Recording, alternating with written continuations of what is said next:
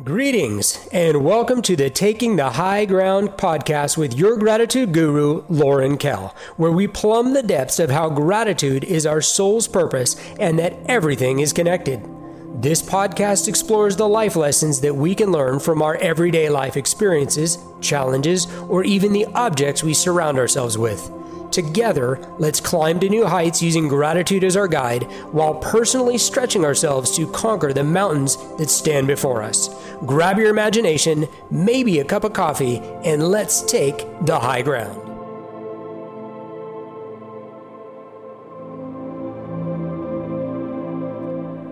Good morning. It's a new day. It's a really good new morning. Today, I am grateful for quilts.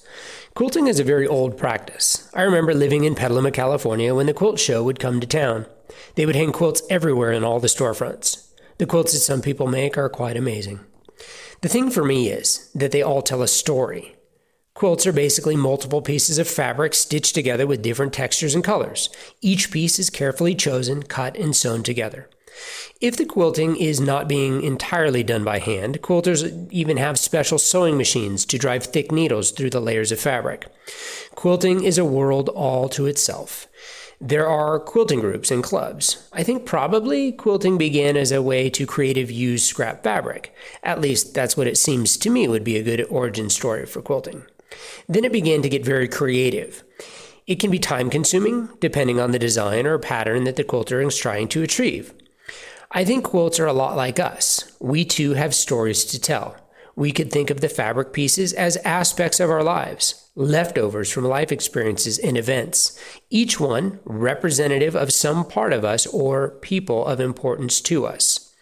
Then the pieces are stitched together.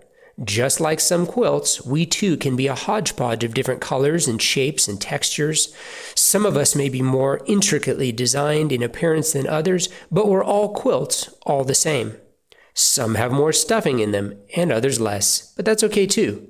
There are big quilts with big pieces of fabric and loud personalities. There are small quilts with small pieces of delicate textures. No matter what you have, all quilts are made with careful intention and love. At least I think so. So today, as you are living in your world, look around you. Take notice of others. Remember that they, just like you, are multi-dimensional with different likes and dislikes, textures and colors, life experiences, good and bad. Remember that they are quilts in process, just like you and me. No one is finished. There is always new pieces being added to us.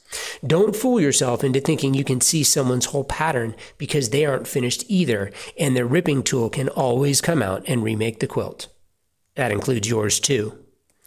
Let's have grace for one another and let our quilts show for the world to see the beauty, the intention, and the love that has gone into the creation of you and me.